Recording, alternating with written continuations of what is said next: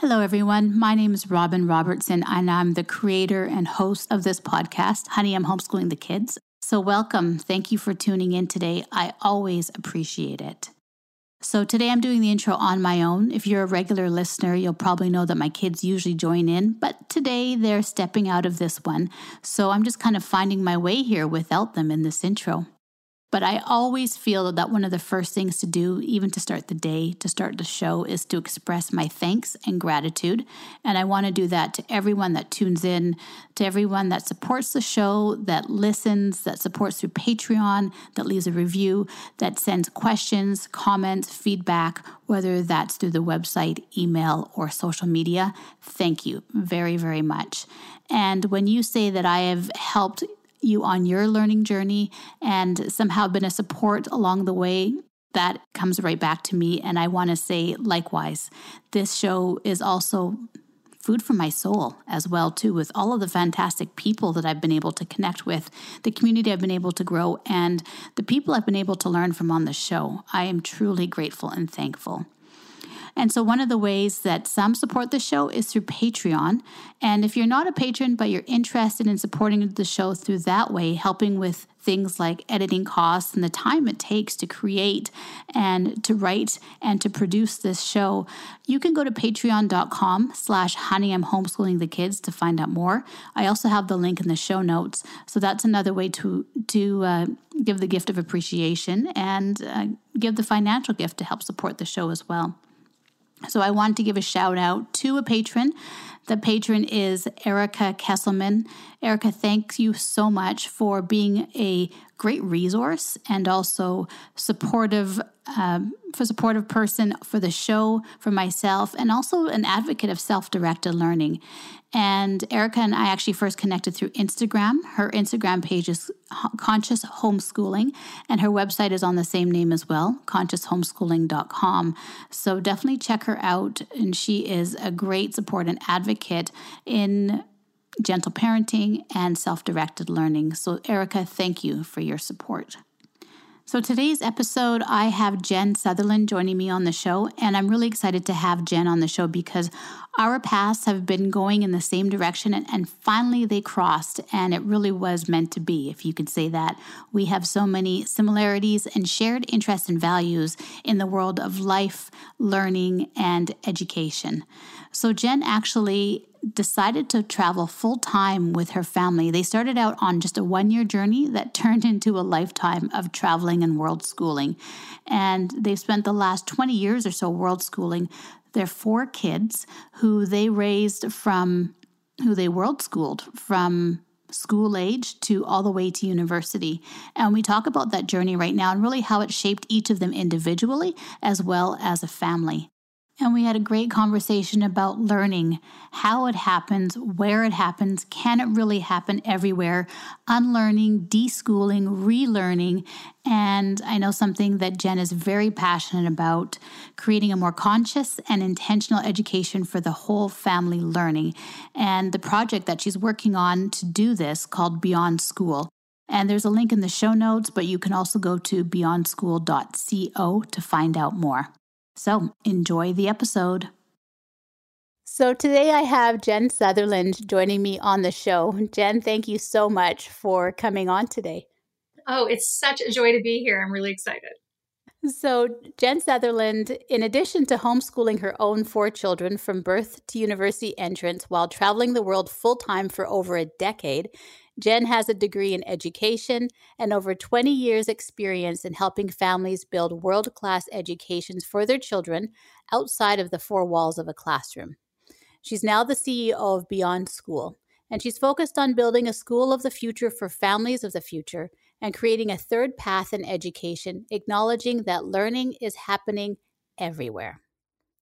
That sounds very good. Fun. All of those things to me are fun. Yeah. That's what I get already from you is the joy of it all, the joy in your voice. Yeah, that's important to me, cultivating that. You know, there are seasons of life, and it has not always been joyful at every moment of my life.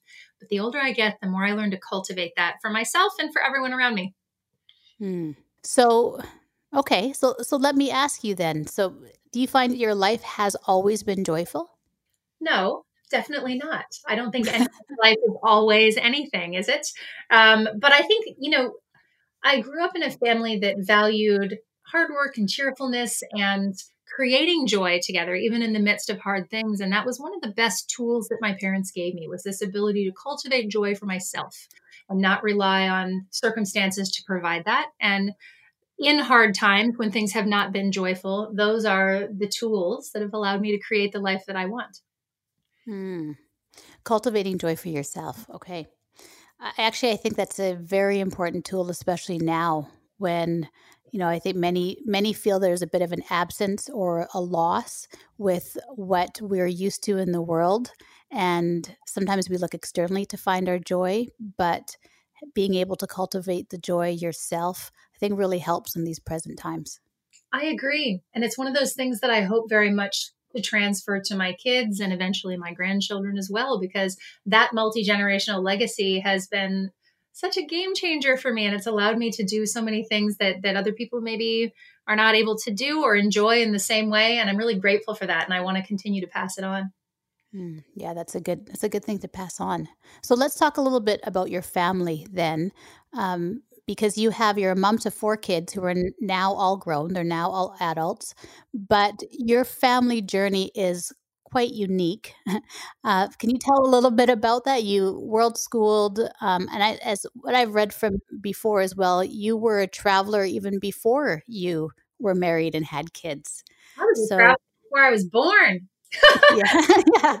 So how did this life of adventure start for you? Oh, we like to joke that we are second, maybe third generation crazy. I mean, my parents were huge adventurers. They backpacked the length of Central and South America, took a freighter to Africa, walked across the top of Africa, flew back from Italy, back when it was hard to do those things. And, when I was born, I just said I was gestated in Guatemala. They came to Canada to have me, even though they themselves were American. And so I don't remember a time in my life that involved fewer than three countries or three languages. It's just part of my family culture. And then they pulled me out of school for third grade and eighth grade, and we traveled some more. And so I knew from the beginning that I wanted this adventure, this world schooling, to be a big part of my kids' education. But we did not set out to travel for 10 years. Oh, you didn't. Okay, I actually thought you did. So tell me more. Okay. No. So we decided when our youngest was 2, we decided we were going to take off and do a 1-year gap year, but we were going to wait and we were going to do it when he was 5. And that was because I am selfish and I do not like to change diapers in tents. So I want everyone to go on the train before we took off. So in 2008, we took off with 4 kids who were 5 through 11. And our plan was to travel for 1 year through Europe to ride our bicycles from London, England to Africa and back. And we did that. But 2008 was also the year that the market crashed. And so, while we were traveling, having quit our jobs, sold our house, gotten rid of our cars, all the things, saved our money for this year's travel, we woke up one morning and we were camped on the highest cliff of the Adriatic coast of Italy. And my husband said, "Shoot, I think our money is gone." And I said, "Excuse me?" and he goes, "Yeah." And all of our stocks, like everyone else's, of course, were underwater. Oh, In the scheme of things, we lost so little compared to people who, had really true financial tragedies. But it felt like a big deal to us at the time to be homeless with 4 kids in Italy on bicycles with nothing. yeah. And we had to figure out what we were going to do. And, that tragedy for some people, I don't know, was a catalyst for us because it caused us, sort of like the pandemic is doing now again, to step back and really think about what is it that we want out of our lives? What do we want to do for work? How do we want to live as a family? And otherwise, we might have gone back after our year and gotten jobs and, gone back to our plan that we had. But what we discovered in that period of self-discovery while we were living in North Africa as inexpensively as we could, working hard to call in every work chip that we had, rebuilding our careers in some way, figuring out how to work remotely, which was barely a thing in 2008-9, was that we really were loving the time as a family. My husband, who was not a traveler at all, said to me when we were in Paris, he's like, "The thing is that I'm not done yet." He'd caught the bug. in that year. He'd agreed to give me a year after like a decade of negotiation. That was what it took to get my gap year with the kids. And by the end of it, he wasn't done. And so we just decided that, okay, well, maybe we'll just, next winter, we'll just go spend it in Guatemala. And then after that, it was like, well, maybe we'll just spend a little time on Cape Cod. Well, maybe we'll just go to Southeast Asia for a year. Well, maybe we'll go to New Zealand and Australia for another year. And before you knew it, a decade had passed. Our kids had grown up. They had, learned literally with the world as their classroom. And in the meantime, we had formed these really lovely relationships with them and with each other and with the world that we couldn't have formed any other way. And now that they're all gone, they're now 18 through 24. Clearly the best decision we ever made was to pull them out of traditional life, not just school. They hadn't been in school anyway. That was a philosophical choice to homeschool early, but it has made them such different adults than they would have been in any other scenario. And we're so grateful now that that time has evaporated because it goes so fast. Yes, it does. Memories with our kids. So so that's kind of the short version of us, I guess. And that is weird. You're right. And to a lot of people, that's a very unusual way to live life as a family. To us, it's just Tuesday. Right.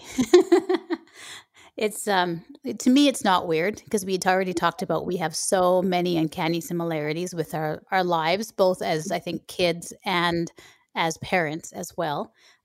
So it's normal to me. Hearing it, I'm refreshed. I'm like, yes. Yeah. And it's a reminder for me again, too, when what do we want to do with our lives? And it becomes about the connection. I think because you're so in the present and the experience, it's not about the things and, trying to encompass all this other stuff. It's very much in the now and being with your family and in that relationship.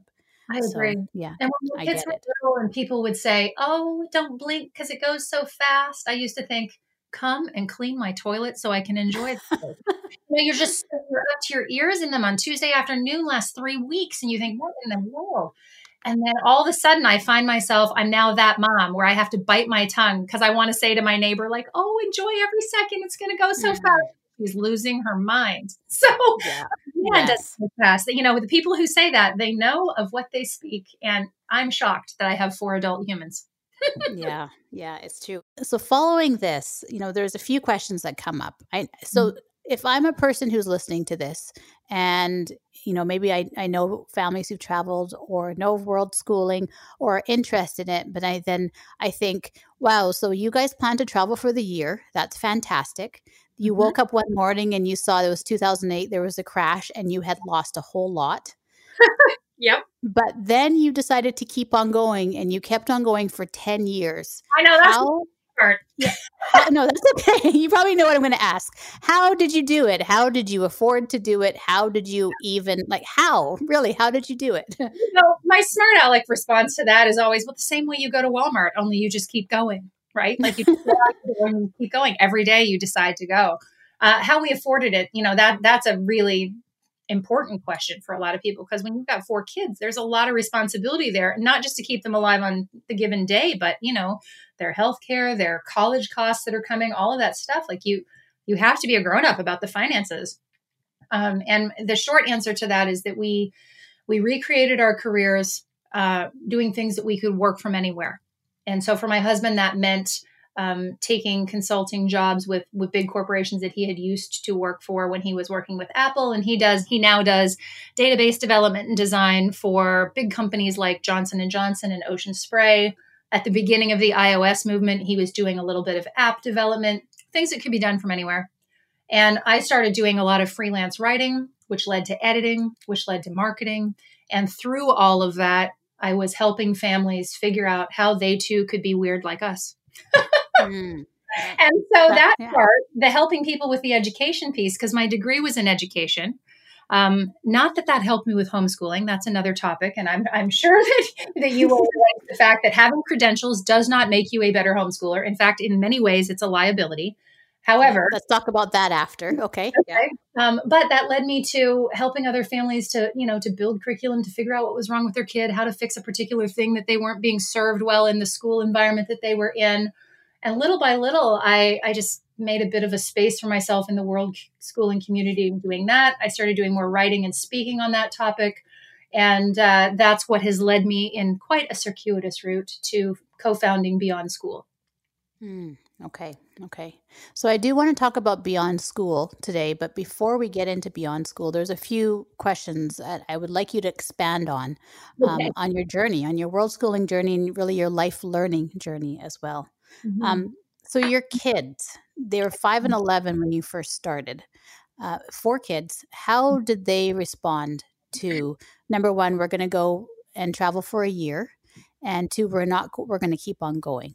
I know how your husband was halfway Paris. I'm thinking Paris, you were probably, well, where did you start? Which country did you start in? We started in London, England. Paris was where we London. ended that first year before we flew back home. So that was sort of Okay. 11 months in. 11. Okay.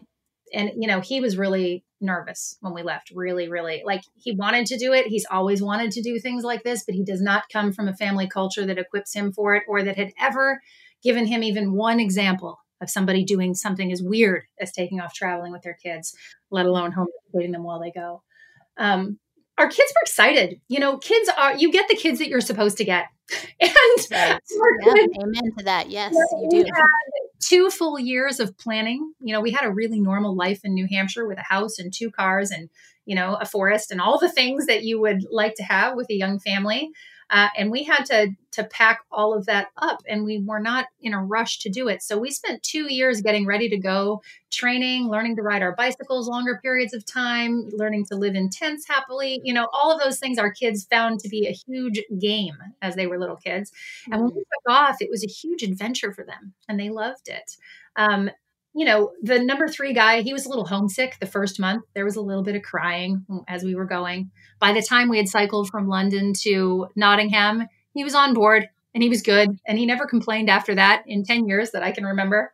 And when we came to the end of that first year, again, we didn't go to the kids and say, okay, we're never going home and we're going to travel for a decade. How do you feel about that?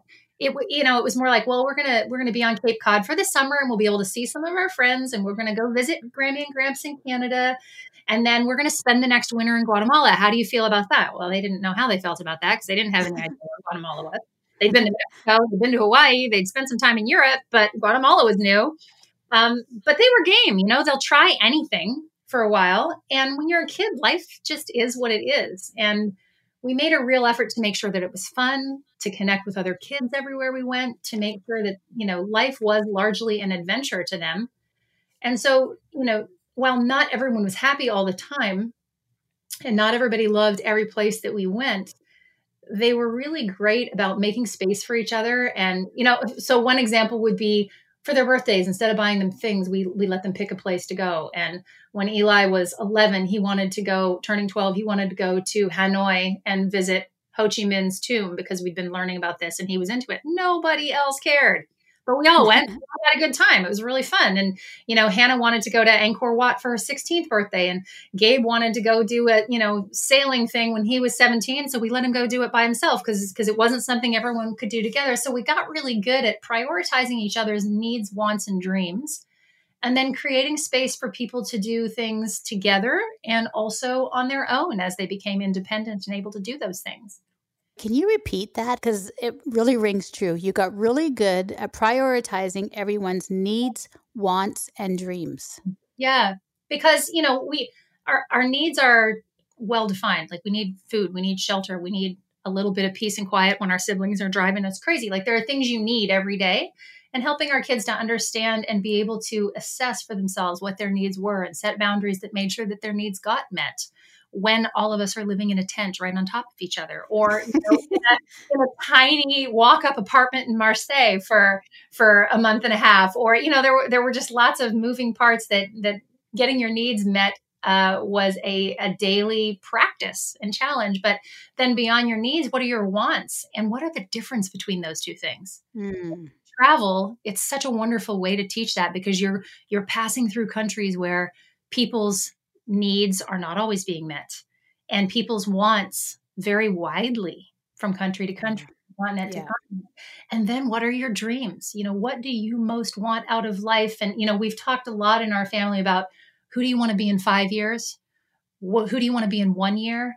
And then backing that up, like, okay, how are we going to make that happen for you over the next, few weeks, few months, and just teaching our kids by example how to set a really big, ridiculous looking dream and then back it up to where you are now so that you can see the practical stepping stones between here and there.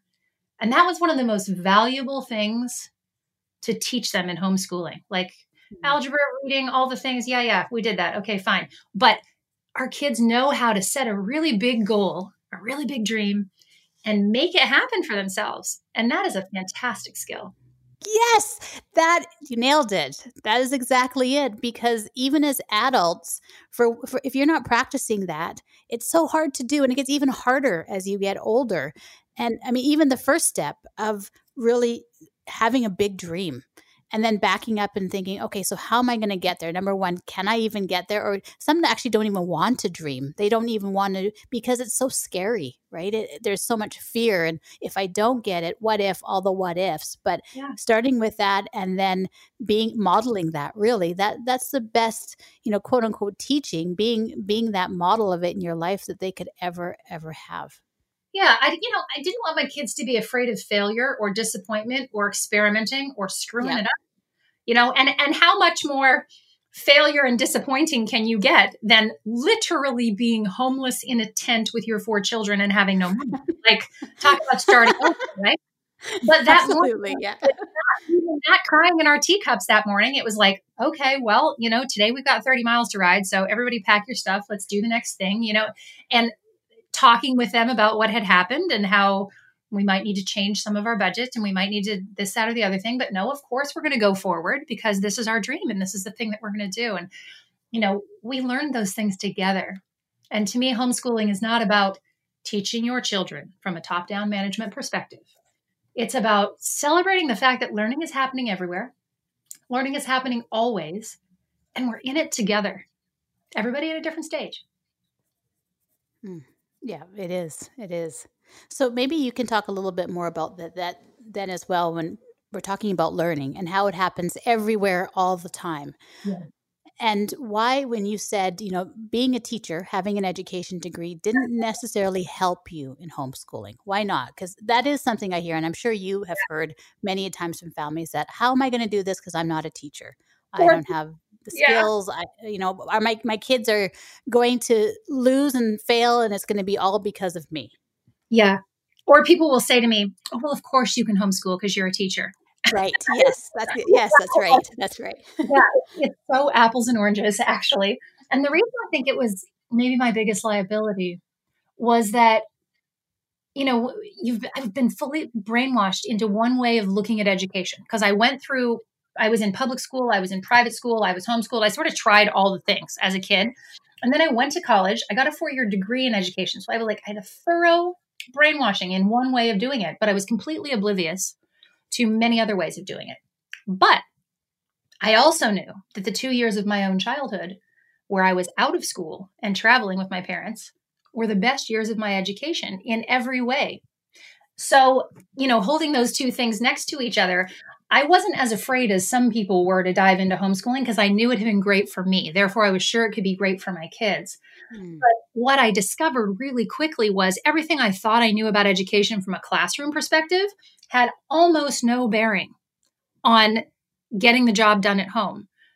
Education is, I love what Charlotte Mason says. She says, education is a relationship that is formed between the living child and the living idea.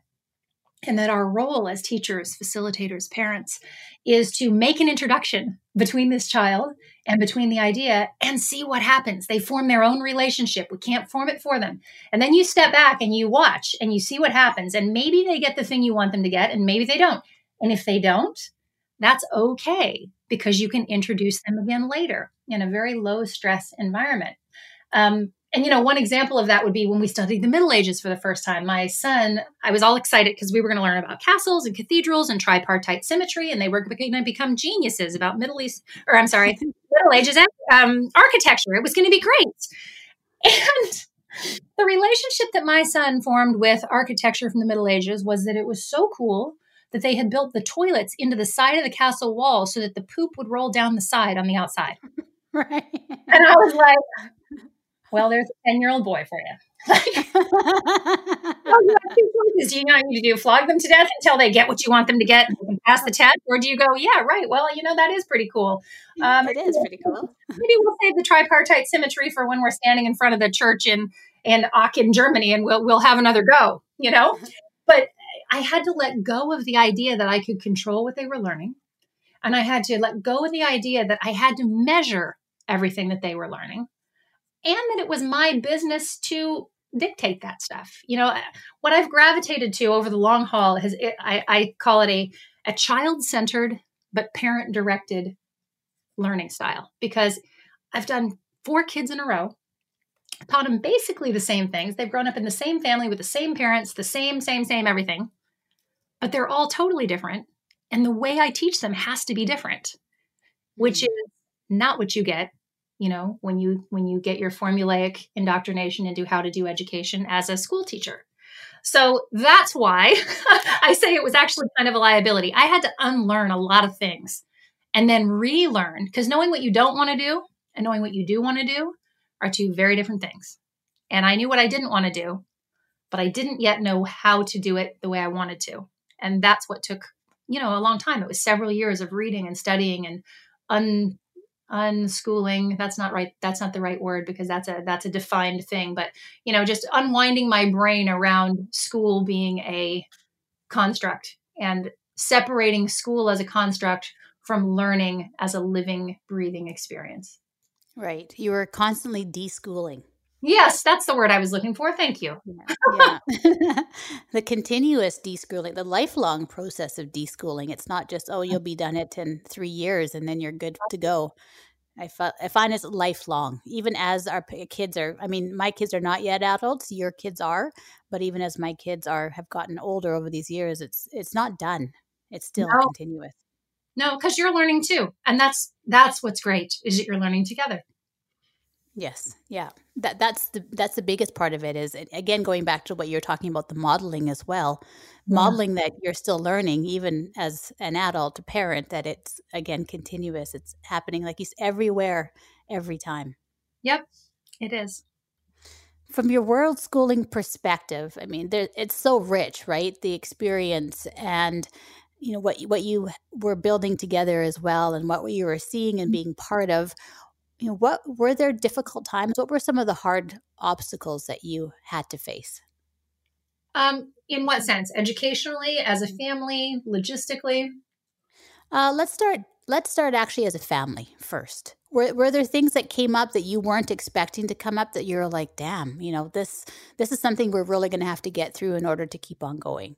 Or maybe market crash. Sorry? Besides the market crash? Yeah. Okay. Yeah. Besides the market. Yeah. That was a huge one. Yeah. That was a defining moment for sure, probably in some ways, right? On your journey. But yeah, of course, as the kids grow, I don't care if you're traveling or if you live in the same little house behind the same picket fence forever. Kids grow through different stages, and siblings in a family don't necessarily grow through those stages together or in concert even. So all of the things that are hard about raising a family normally are also hard when you're living, with intention, a dream that you have together. It's, you're still dealing with all of that stuff. It's all still difficult. Stuff like, when my daughter started university classes online when she was 15 or 16, and we had to get books shipped to Borneo, those sorts of things were logistically challenging. We missed family time. We didn't get to see my husband's parents for a couple of years because they didn't have passports and they didn't want to travel to the side of the world that we were on. My parents would come sometimes and spend 3 or 4 months with us in Tunisia or in Guatemala or elsewhere. But we really missed that close relationship we had with grandparents before. There were times when socially my kids really missed having their friends nearby. Now, when we would be in one place for a while and they would have friends nearby, then they would find themselves missing travel or missing adventure or missing something else. So there were, I guess the thing we gravitated to was, no matter where you are, you're missing something and someone. But, all of those things were challenging.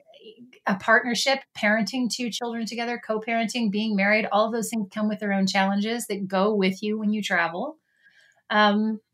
and then just, my explanation of how we reinvented our careers to continue traveling sounds quite tidy in 3 sentences, but that was actually 3 years of just sort of nail biting. Gosh, are we going to be able to pull this rabbit out of a hat? Will we be able to figure this out financially to where we're making, career style money again or not? And of course, the answer ultimately was yes. But when you're going through it, you don't know that. It's, you may end up living back on grandma's couch and flipping burgers. It could happen. It didn't happen. But, there were lots of things that were hard. Absolutely. So were there also any beliefs that you had to reevaluate, that were tested, that maybe you had before that then you thought, you know what, I'd always kind of hung on to this. Mm-hmm. And now because of this, or because of what we have seen or experienced, I think I now need to shift a bit in my thinking? Oh, so many that I couldn't possibly enumerate them all. I think the one that comes to mind, only because my husband and I were just talking about this the other day, was he was quite conservative. He'd been raised in a Christian family. He was essentially a Republican family. And for the first 10 years of our marriage, we didn't talk about politics because I was sort of favorite communist as a Canadian and living in the United States. And, we just had to agree to disagree on a lot of things. And he couldn't ever see it from my perspective. And he has since said that, he knows now as an adult after this experience that he learns by Braille. And he had to go get eyeball to eyeball with people who lived and thought differently in order to have his perspectives opened up. And, he went through just a huge reformation in his own faith and in his own political journey. And he's a totally different person on the inside of his head now than he was 10 years ago. And I am as well. Not quite as drastically politically necessarily, but in so many ways, you're formed by the experiences that you have and the people that you meet and the realities that you create together. And a lot of that shifted for us and continues to. And I have no doubt that 10 years on, we will once again be totally different people than we are now, because the only constant is evolution. Yeah, it is. Evolution and change. It is the only constant, which is actually kind of funny because we as human beings are in our culture and society anyways, we seem to run we seem to be very, very scared of that. Yeah, I'm actually scared of exactly the opposite. It really frightens me to think about stagnating and reaching a point at which I stop learning and stop growing. And where, in the past, maybe I was quite convinced of rightness in a particular thought process. The thing that I know now is that there are very few things that are absolutes. And I fully expect myself to continue learning and growing and changing. And I welcome that.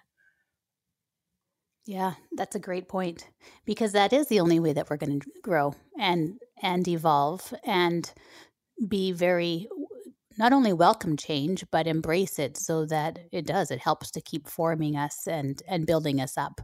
Yeah. And, we expect that of our kids. When a baby is born, you would never say, okay, that's it, we're done. Right. They can't walk, they can't feed themselves, they can't wipe their own bums. Like, there's so many things they have to learn to become, quote, functional adults, whatever that means. But then we act as if adulthood is this destination and this stagnant place. And I suppose for some people it is, but it doesn't have to be. And I don't think that it's meant to be. Right. Yeah, because we say to our kids so many times, oh, when you become an adult, then, it will change or be like this. Or, it's almost kind of like childhood is about waiting to become an adult, preparing to become an adult, because once you reach your adulthood, it all stops. The way we talk about it, right? That it's going to change and then it will just be fine from then on. I have a huge soapbox about that. Yeah. Talk. You have the soapbox. I'm pushing it over to you. I just think that one of the worst things we ask our kids, particularly when they're the ages that your kids are, is, what do you want to be when you grow up? Because it presupposes two things. It presupposes that adulthood is a destination, and it presupposes that it's a static one thing. Right. And it is neither of those things. When I become an adult, when I'm 10, I'm looking forward to what it'll be like when I'm 15. When I'm 15, I want so bad to be 20. When I'm 20, I'm looking forward to 25. When I'm 60, I'm thinking about what it's going to be like to be 65. And, I think it's a much better question to ask young people and ourselves. Who do you want to be in 5 years? Because that we can almost imagine. But, a 10-year-old can't imagine what it'll be like to be 30. And a Yeah. 30-year-old can't imagine what it'll be like to be 80. But you can kind of get your head around the next 5 years. And, that's a manageable chunk. And also, in asking those questions repeatedly, it insists that we continue to work towards learning and growth, which to me is the whole purpose of homeschooling. And the best thing about world schooling is that the learning is happening everywhere and it's happening always, and we're doing it together. Yeah, that's right. And, I think another part of it as well is, talking about, what do you want to be when you grow up? And that there's an end and, it's a finality almost kind of thing. But as well, we're ignoring the fact that, especially when kids they have a lot of time to explore and do that when they're homeschooling, they're home educating. Many times they start doing that at a young, like they're doing quote unquote what they want to do when they grow up already. It's kind of like you can't do it until you become an adult, but really many are actually already doing it before they're adults. And for me, that was one of the changes recently I felt I had to personally shift on as well, because I think of my son who's 14, and he's always had a very clear focus of what he loves and wants to do. And he's always been able to dive a lot into it. And he had talked for a while about going to a certain university to study this certain subject and topic and just kind of specialize in it. But then, we kind of started helping him along. Okay, this is what you're going to need to get there. And, because we unschool. So, it's not as cut and dry as if you, for example, you're going to school and you're getting your high school diploma from where we live kind of thing. Mm-hmm. But he had this certain path, and we had talked about, pros and cons and what he would need and what he wouldn't need and things like that. But then he came to us one day and he was like, you know what, I'm not going to go. Wow. And for me, yeah. And I was like, what do you mean you're not going to? we really, like, he had this idea, and he seemed to be working towards it for a long time. I think I had a certain idea in my own head, right? That I had a certain idea that I had created. And, because we do that, right? We think, oh, well, we create our own story and think that we want for our kid. It's really, and I'm thinking it was for me, not for him. Yeah. And then he just basically, he was like, I'm already doing what I want to do. And I actually feel that at that time, if I go, I can always go another time. But if I go when I'm 18 or however, it actually is not going to be in my favor for that time. And he's like, what I want to do, I can start doing right now. And he reached out for a certain apprenticeship. And, he's really into wildlife and outdoors and guiding. And so this year he started doing all of those things that, he's going to be mentoring with a guide. He's doing his, like, he's really into skiing. So he's doing his like avalanche certification training and all those sort of things that are the life skills are phenomenal, so beneficial, but it's what he wants to do. And at this time he realized, he's like, I don't need to have this degree in order to do it. And actually I won't get that time outside because I'll be stuck in a classroom and a lot of the things I'm reading and learning about already. Yes, good man. I love that. And I'm so excited for him and for you in that. Can we talk about teenagers for a minute? Yes, please. Yes. They are my absolute favorite stage of childhood. And I liked every stage. And every time I would be like, oh, I love this. Oh, I love this stage. No, teenagers are the best because they're so creative. They're so interesting. They're so inspired. If you will, free them from the things that shackle them and cause them to be rebellious and obnoxious. That's a whole nother soapbox. How we create that. It's not natural. It's not normal. It doesn't have to be that way. And they are capable right now. My daughter started a business when she was 16. She came to me and she goes, Mom, I think I need to start a business. I said, oh, okay. What are you going to do? Well, I need to do something because I'm going to be moving out in 2 years and I need to be able to support myself. And I was like, yes, you do. Great choice. That's right. She totally makes sense. That's right. I don't want to be supporting you forever. And so when she did go to university because she was really interested and she wanted to study a particular thing, but she supported herself the whole way through school with her business that she started when she was 16. And when she graduated, the first thing she did was turn down a job in her field so that she could focus on growing her business because it had been annoying her that while she was in college, she didn't have enough time to grow her business properly. Right. Another one of my sons started his university work crossing the Med and the Atlantic under sail. And he now at 22 is an antique boat builder and restorer. And he can captain anything up to 200 tons. He's wanted to do that since he was 3. Another one of my kids, when he was 15, he came to me. We'd been in Guatemala for the winter, and he'd worked all winter with a nutrition project within this little Mayan village that we lived in. And, he was aware that his friends were malnourished. They were starving. Most of them were parasite ridden. And when we left, he really cried. And he said, Mom, can I go back next winter by myself for a month and work? And most people with their 15-year-old says, can I fly 3 countries away for a month by myself, unsupervised, and work? Like, what's your instinct with teenagers? No.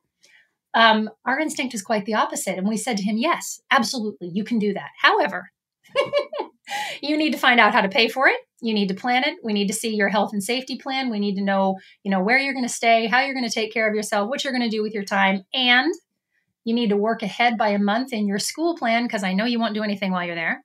And if you do all of that stuff by October and bring it to your dad and I, then in January you can go. And then I didn't help him anymore, because if he needs help, then he's not capable of really taking care of himself while he's gone, right? So I just left it with him, and I thought, well, there's no way.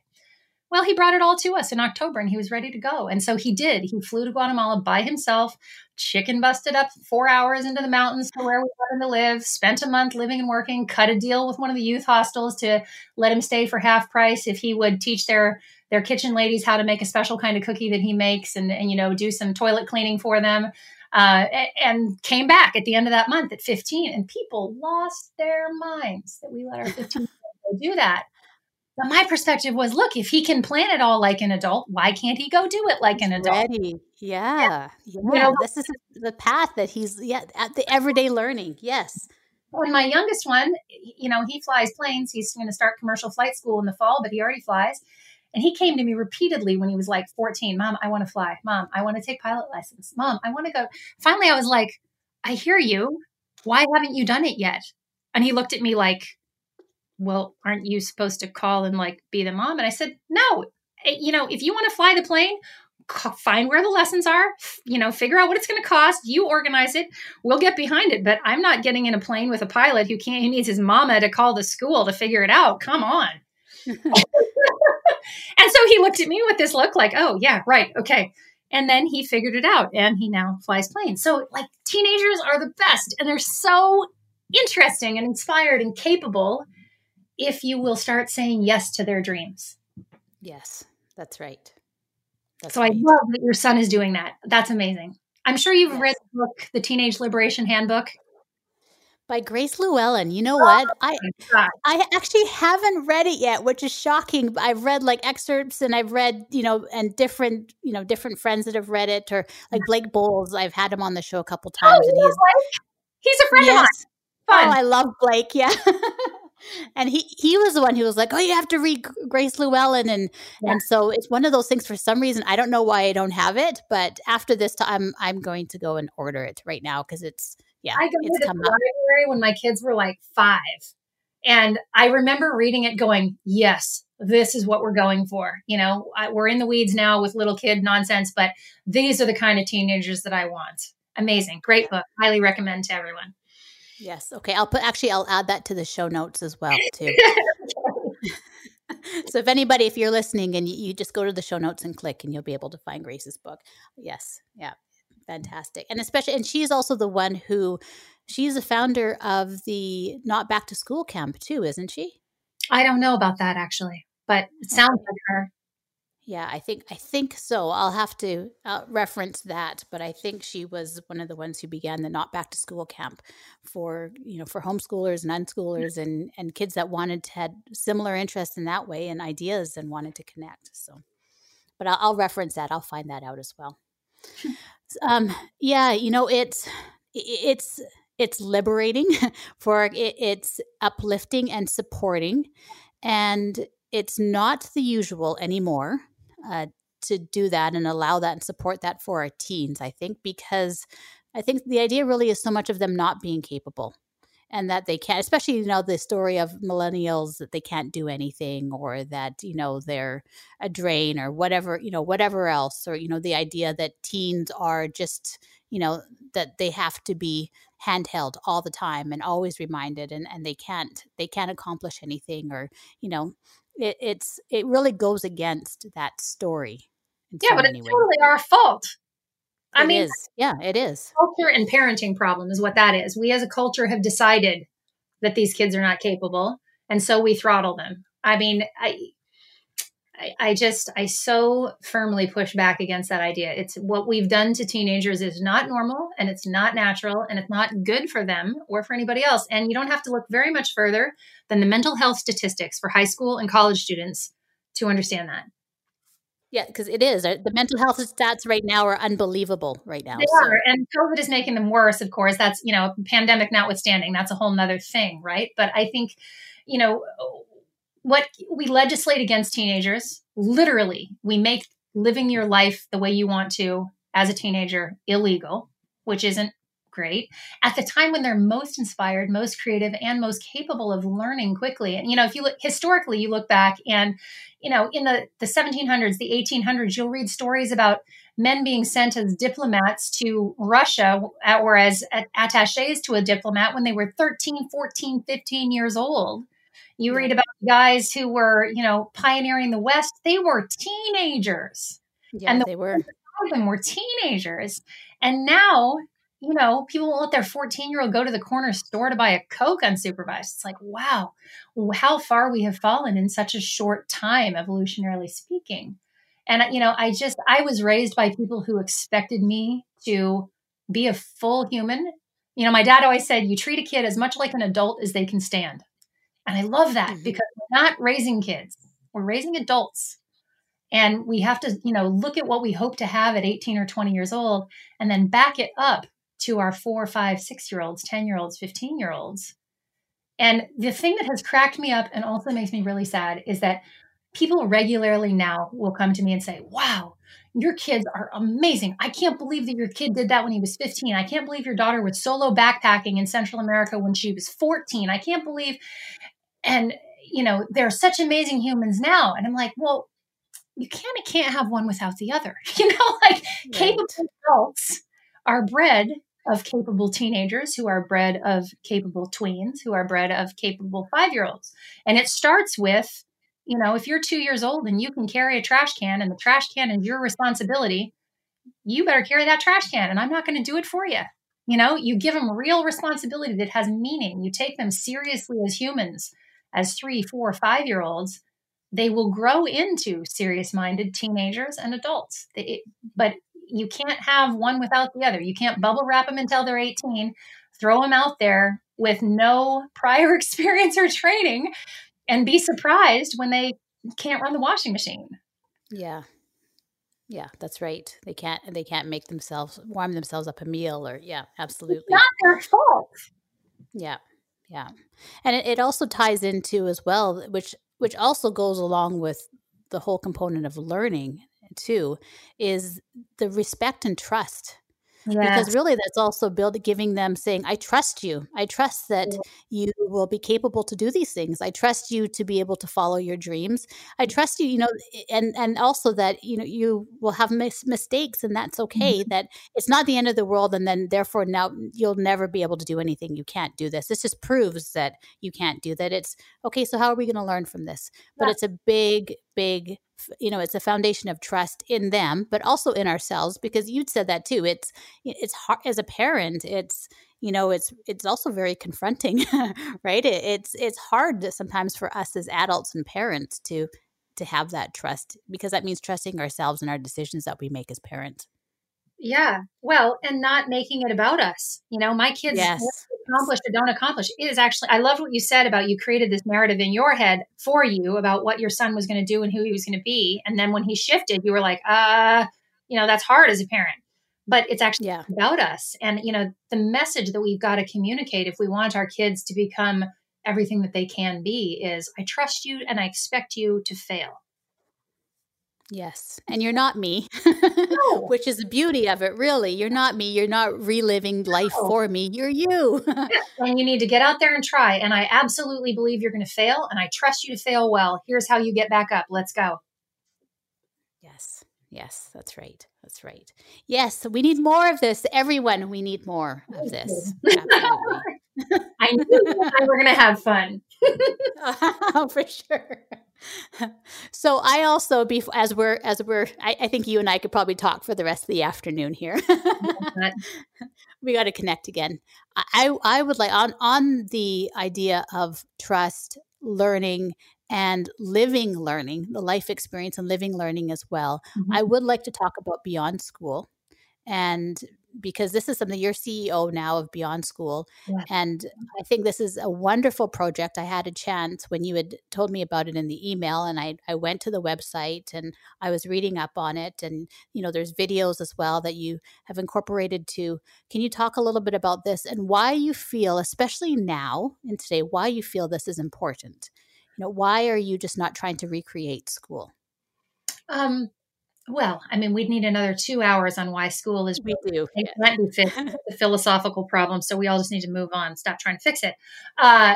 It's not, for the pandemic has created a really unique environment in education. People who never previously would have considered anything other than a straight up public school scenario are now looking at alternatives because they have to.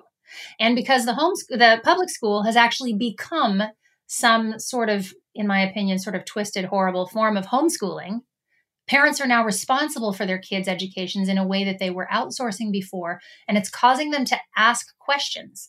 And people who previously weren't asking are now looking and thinking about, gosh, is there a better way to do this? The other thing that's happened that is such a surprise is that for the first time in my experience in education in the last 30 years, public schools are willing to consider some compromises. Before, they've been very your way or the highway. You're either in public school or you're not, but they're not going to make compromises or hybrid solutions for people that want to, maybe homeschool some of the time. And now they are, because they have to for a number of reasons. But we've got this really unique environment where people are considering educational alternatives and opportunities in a way they haven't before, where technology is being leveraged forward for the good and for the bad, I think, also sometimes, of kids and of educations. And, when the pandemic hit, I was inundated with families who were hair on fire trying to figure out what they were going to do next year. And I spent my summer working like 12 to 14-hour days just trying to put stuff together for people and help them figure it out. And my co-founder, Leah Jovi, she came to me and we sort of have orbited together for a while. And she said, would you like some help? And I'm like, oh my gosh, yes, I would. And so that's how Beyond School was born. But what started as us kind of patching the ship for individual families, we very quickly realized that no, what we're actually building here is the school of the future. Because in the future, technology is going to continue to grow and expand and take a bigger place in our lives. But the thing that we're all going to have to learn to balance is that with our real world. And so where is this third path between very traditional public education, which is only working for a small percentage of people that it actually serves, and a complete Lone Ranger homeschool, unschool scenario where there's, no classes, no framework, no infrastructure at all that would resemble public school. And in some cases, I mean, not the majority, but in some cases is an overreaction and pushback to the traditional format. The reality for most families, the sweet spot for most families lays somewhere in the middle, where you have a child-centered, parent-directed, self-directed, learner-centered form of education that is as unique as the child himself or herself, and that allows kids to learn and grow and experiment and shift. And so we just got thinking about like, well, okay, let's put together a team of people who are world-class, who are subject matter experts, who are passionate about what they do, and let's introduce them to kids online. Let's build classes for them. And then let's put resources together for parents so that they can make this mental shift. And then let's put together resources for parents because they realize that, oh my gosh, my career is in the toilet. This has been terrible with the pandemic. I need to reskill. I need to make a shift. Well, let's help them do that because learning doesn't end at the end of high school or college or anything else. And so Beyond School evolved into this cradle to grave vision that we have for learning over a lifetime, learning together, creating unique paths that suit a certain person at a certain stage of their life. And it has blown our minds, actually, Robin, this year, the way that it has exploded. And, this week, two exciting things that have happened. Denver Public Schools called me, and they want me to talk to all the parents of their high school students about the teenager stuff I just said to you. I'm delighted. That's going to be so cool if I get to talk with parents who are in a public school mindset about what's possible for their kids. Yes, please. Yes. And then 2 days ago, we inked a contract with a brand new private school in Montana that has approached us and said, listen, will you build our whole curriculum? We want to build a hybrid academy that will be 4 days online using as much of your philosophy as we can. And then will be 1 day of essentially bushcraft and forest school, which I think is phenomenal. Oh my God, yeah. Right. And she's got a really smart business model that will allow her to expand and scale this to serve a lot of families.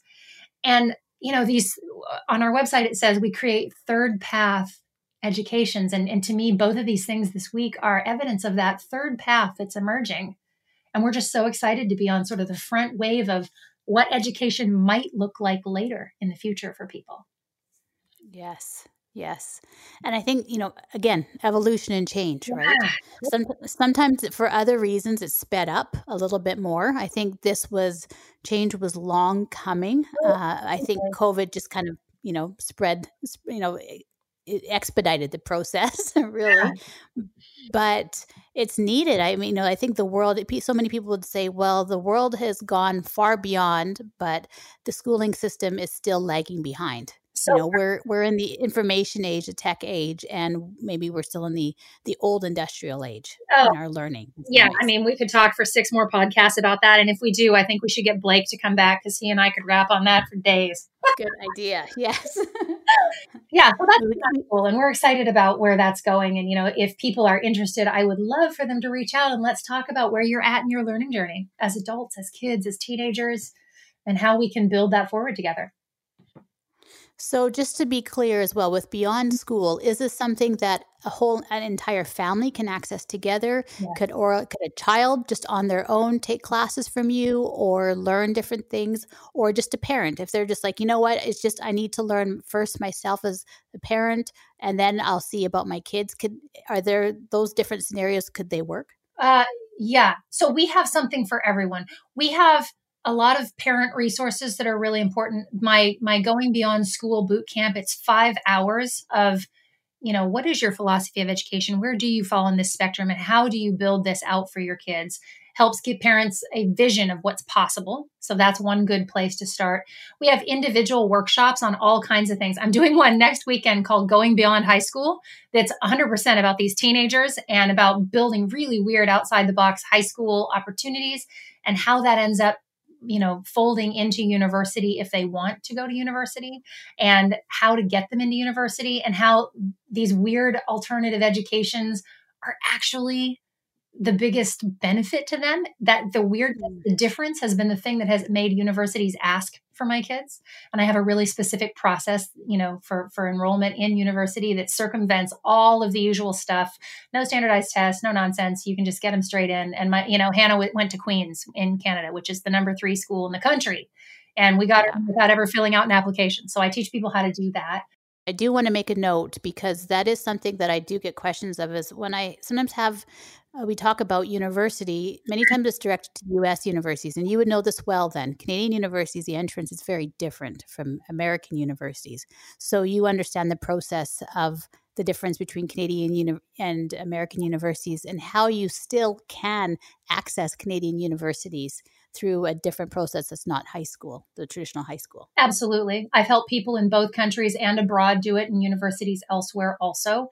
The process that I have, I've yet to have it not work. I mean, I've shared it with dozens and dozens of families. Lots of people have done it the way I described to do it. I don't care which country it is. Thus far, we haven't had a problem.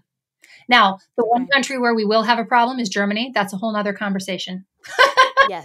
Yeah, and I know. Yes. In the United States, yes, I can help you figure out how to get your kids into school, and it goes really well and really easily.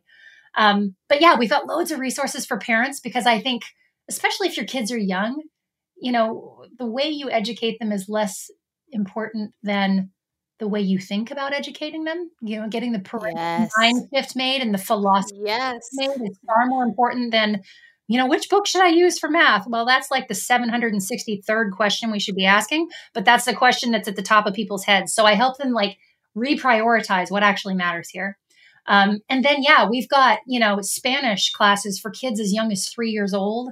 And we have music classes for grownups. We've got, stuff for everybody, art.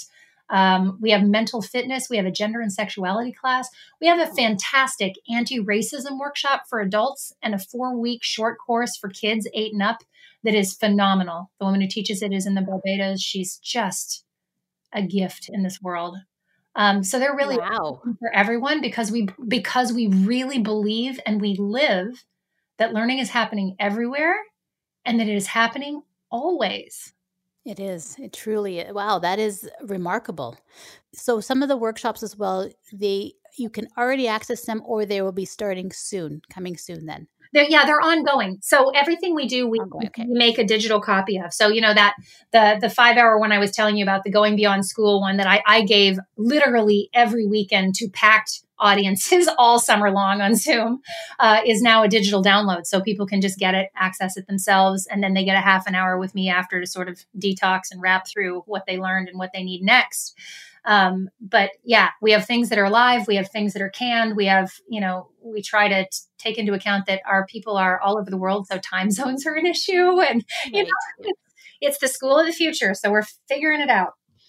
Yeah, it is. That's right. That's right. And it's not just education, but it's also work that enables us to be more mobile and not have to be in one place for years and years and years and years. We'll be doing a boot camp in January on business and career shifts for adults. Like, oh, wow. COVID has, jacked up your career. You've lost your work. You've lost whatever. You're now working remotely and you hate it, or you're working remotely and you love it.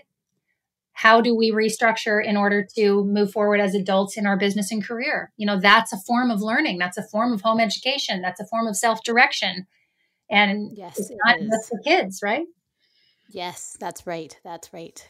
Again, lifelong learning. Absolutely. Yeah, all the goodies. Okay. It's been such a fun year that way. So what I'm going to do is I will include the link to the website to Beyond School in the show notes as well. So if you're listening to this and you want to find out more, you can just go to the show notes and click on the link and it will take you to Beyond School website. And then you can see everything that you have access to. There's some really cool ones. A lot of them I had seen and had checked out already. That you were talking about too. So it looks fantastic and I'm excited. It's one of those things that when I have these episodes and interviews, I come out like, I say this show is just as much for me because it's inspiring and uplifting. And I take so much from it personally. So Jen, thank you so much. Thanks for making my afternoon.